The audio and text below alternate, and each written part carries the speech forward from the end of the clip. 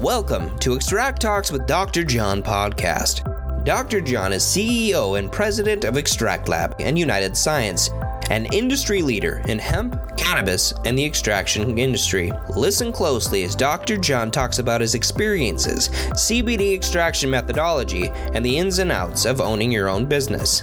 Dr. John teaches you healthy business practices, how to increase your profits, and steps to take your CBD company to a whole new level.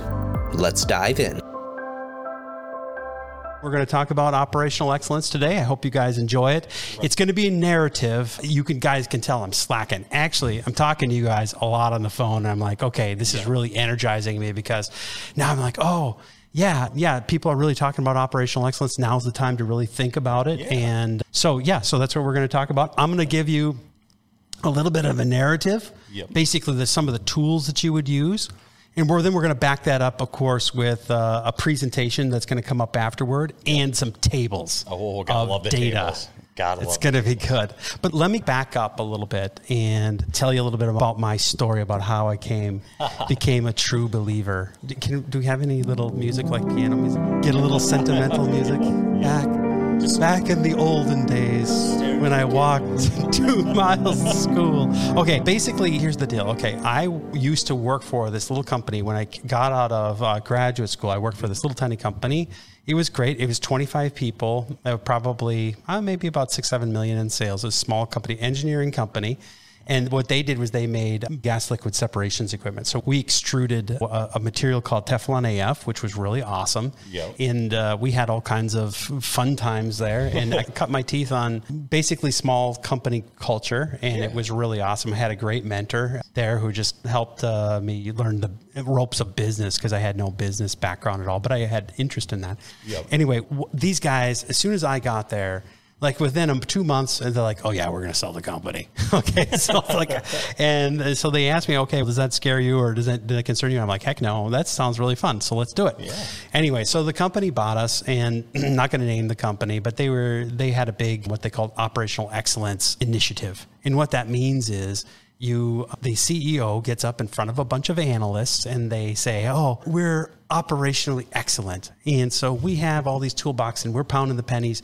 Because we're in these markets that are only growing at 4 or 5%. Why are they doing that anyway? Not that I'm saying that's bad, but okay, whatever. And so we need to be able to compete on every level. So we need to value sell and we need to operations that are very excellent and everything. So they came in like the Imperial Stormtroopers, into us. We were like, wow, what are these guys doing here? They sent a team to us and we did all kinds of stuff. We did kaizen and we did value stream mapping and we leaned out the facility. It was amazing what we ended up doing there though. And that's where I became a really true believer. We leaned out one particular work cell, and it was crazy. We had thousands and thousands of people in pieces in work in progress. This is inventory, okay? Yep. And when you think about inventory, you see like on the shelves at Walmart or whatever, or Target or so whatever, Walgreens or Costco, Save-On, whatever. We're not promoting whatever big box store you want to go to, that's fine with me. I don't care. Just you see all the inventory, that's just stacks of money sitting there. And they figured out, these retailers have figured out a way to really manage all that. And from a manufacturing standpoint,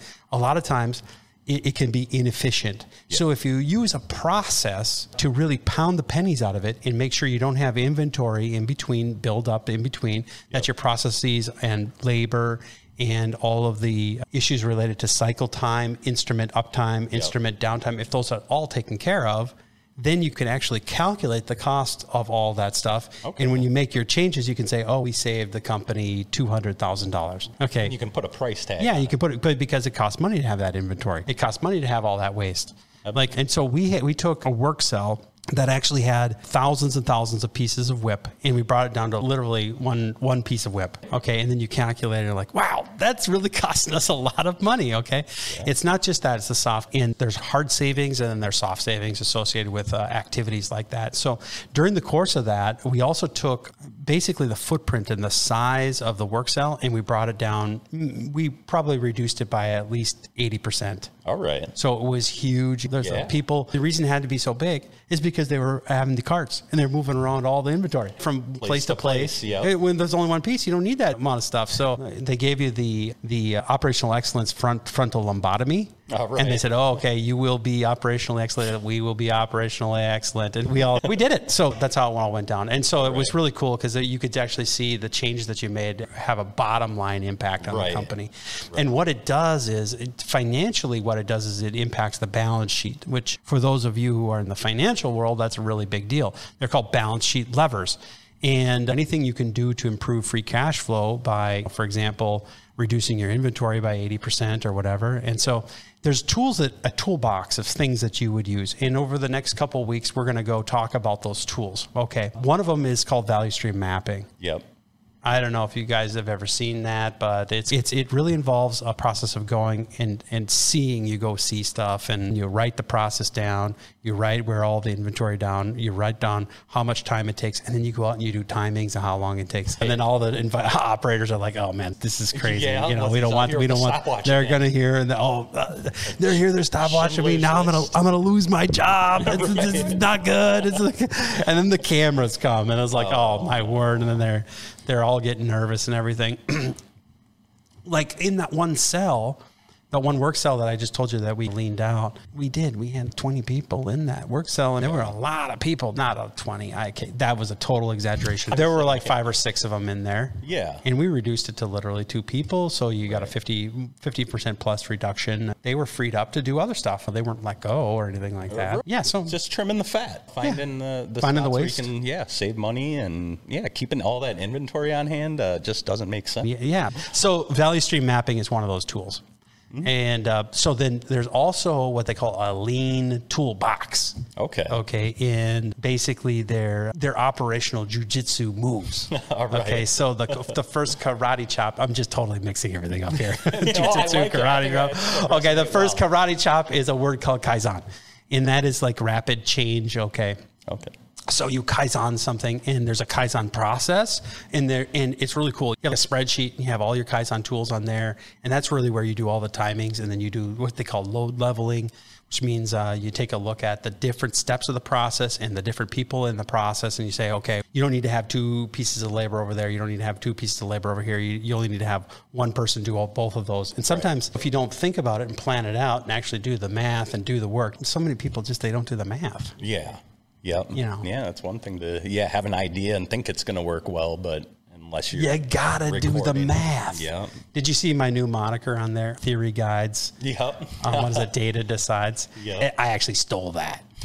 Okay, but I didn't really steal it, and I think I told you that before. It came from Koltoff. It's semi-original. It's semi-original. Yep. It came from Professor I.M. Koltoff, and so that was. He said, "Theory guides, experiment decides," and I thought I'd put just a little twist on it because we're data-driven, right? And that's really what we're talking about here. Absolutely. You have to have the right systems set in place so that you can help yourself in terms of understanding what your value-added labor is versus your non-value-added labor. Yep. We talked about that with IGW when we did our IGW podcast, right? If I take 8 hours to do a 1-hour process where my only value-added time is 1 hour process, the people who are your manager should actually know that. They should be in tune. Hey, it's taking this even though you might enjoy the 7 hours that is non-value added. It has to do with walking out the back door and everybody standing around smoking their cigarettes. Eating pancakes and things like that. I don't know about that, what's going on there, but eating pancakes or whatever.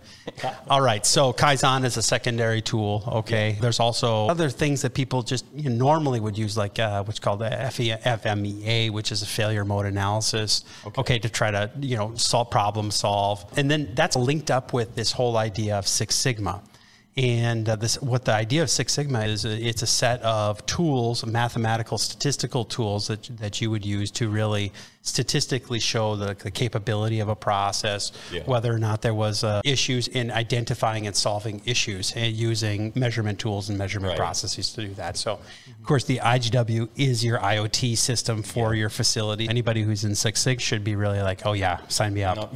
So anyway, so those are just some overviews of tools. And in the next couple of weeks, we're going to be really going through a couple of those tools in more detail, specifically the value stream mapping, which I am a huge fan of.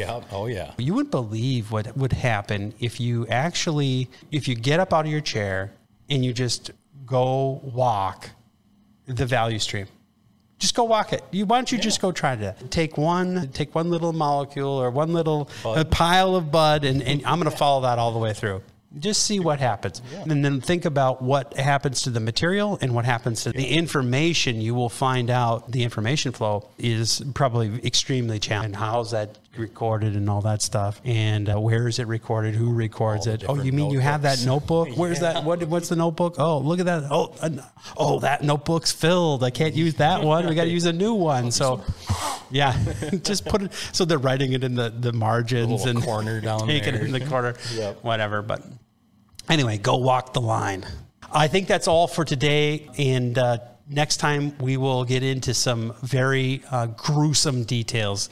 Put on your hard hats and your elbow pads because we are going to get rough.